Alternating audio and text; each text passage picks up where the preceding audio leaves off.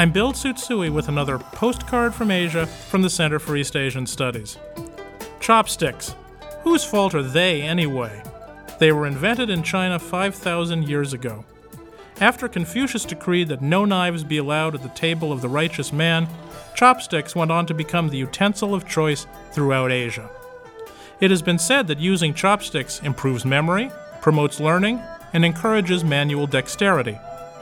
This last benefit took an interesting modern twist recently. According to the Korea Times, South Korean stem cell researcher Hwang Woo-suk attributed a major cloning breakthrough to his mastery of the chopstick technique. Think about that the next time you're struggling to bring more rice to your mouth than ends up in your lap. Today's Postcard from Asia was written by Randi Hacker.